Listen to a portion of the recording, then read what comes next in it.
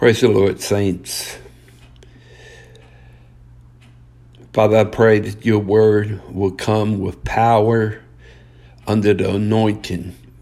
It's only your anointing that can break and destroy the yokes of bondage.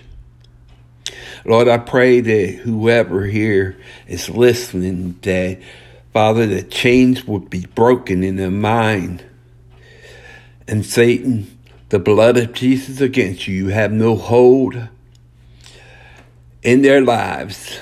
The blood of Jesus against you. In the mighty name of Jesus, I pray. Let's go to chapter 4, verse 1. It talks about Jesus going through the town of Samaria. Amen. Jesus learned that the Pharisees had heard Jesus is baptizing and making more disciples than John. Now, though Jesus himself didn't baptize them, his disciples did. So he left Judea to go to Galilee.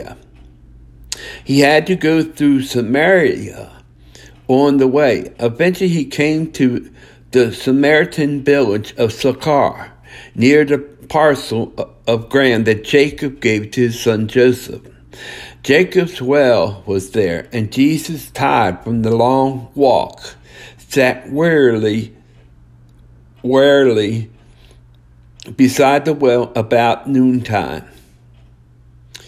And keep in mind, just a little historical, it is, so he was in there the 6th hour. The 3rd hour would be 9 o'clock, 6th hour, 12 o'clock. Anyhow, the time that the woman came at odd time, because normally they would get water between the 6th hour a.m. and 6th hour p.m. So dawn to dusk. So that was the coolest part of the day, because at that region it was pretty hot.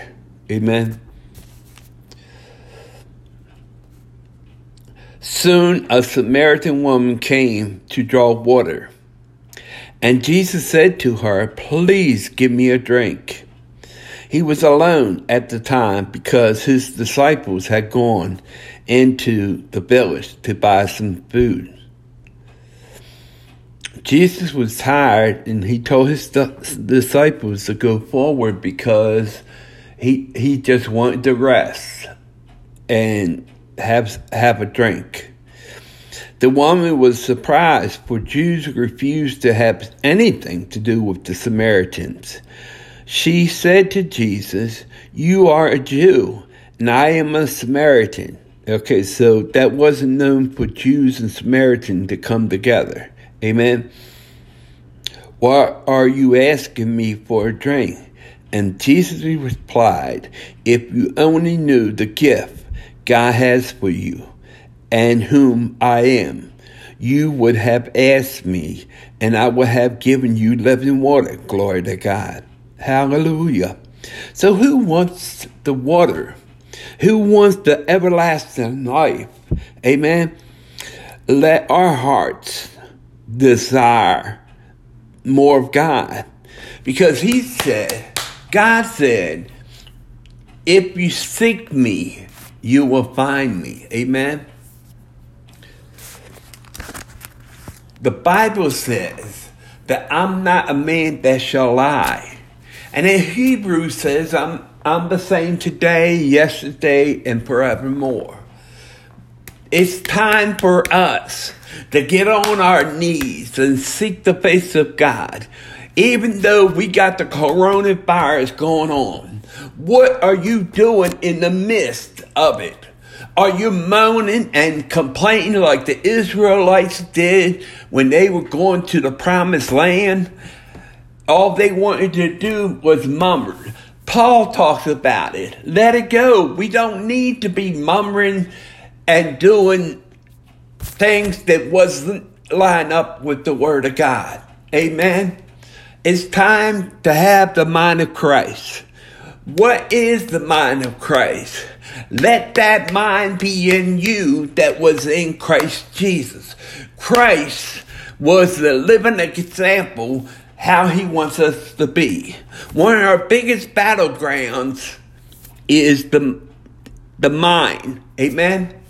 God talks to us through a still small voice. Amen. But the enemy talks to us too. So we have to learn to decipher what is God and what is not. How do you know it's God? You know it's God because he's the one that will lead you. It will line up to the word of God. Amen. So it's some things that we need to do as people.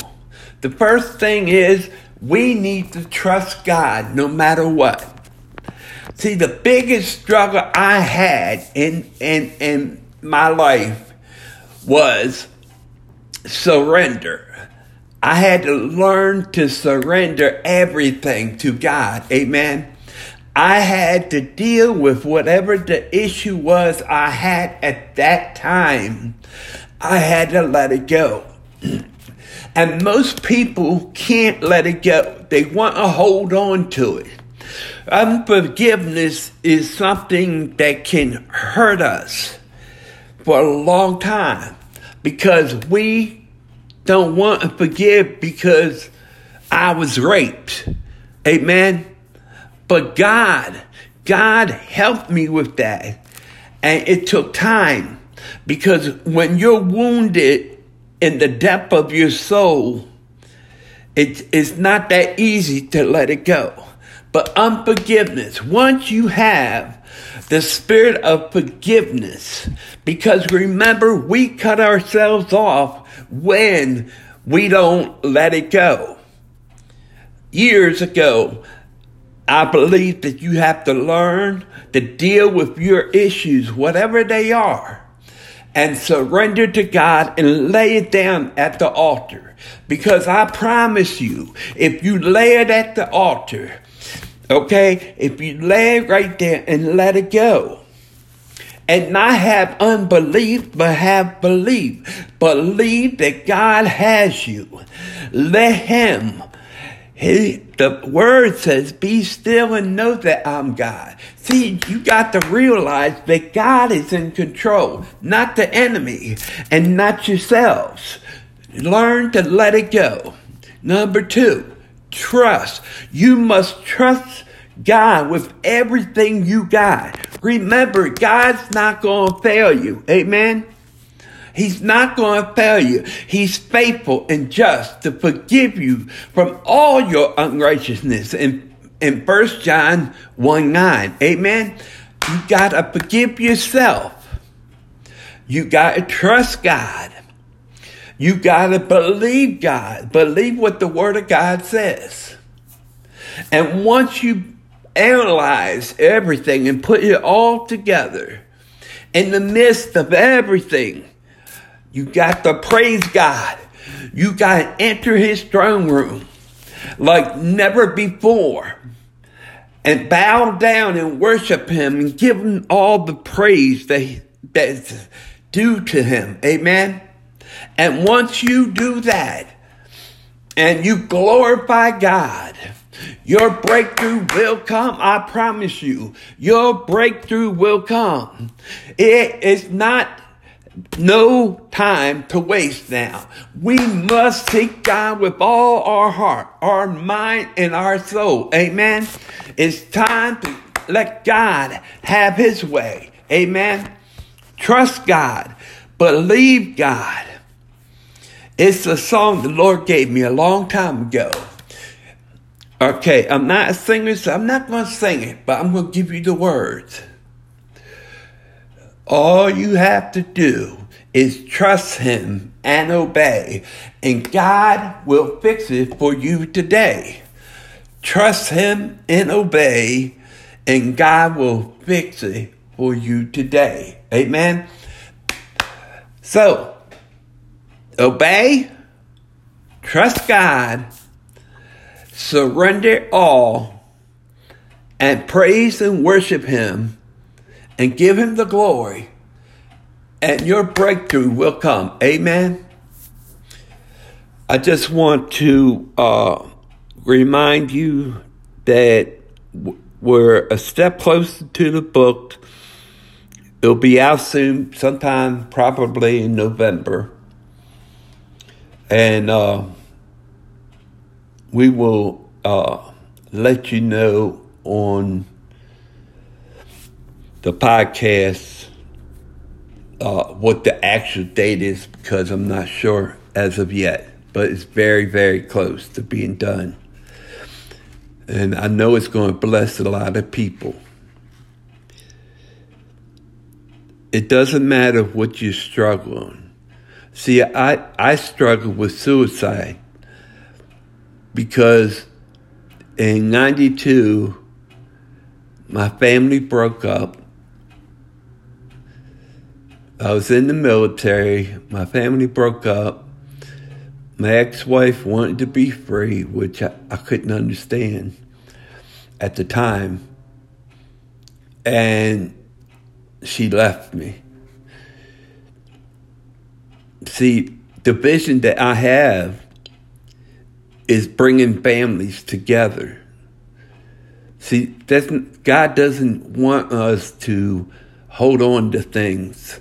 He wants us to give it to him. He wants us to trust him and obey. One of the things that God did for me was awesome. I was raped, but God saw fit to save me, to redeem me. And the healing, emotional healing takes time, because I was broken from the depths of my soul. And so my innocence was taken away, and I had other struggles of rejection.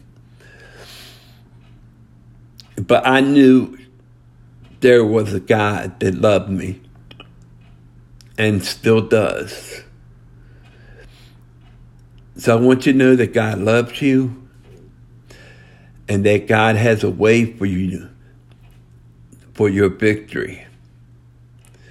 Father, I thank you for your word. I pray that it was blessing to your people. In Jesus' name, amen. Until next week, signing off.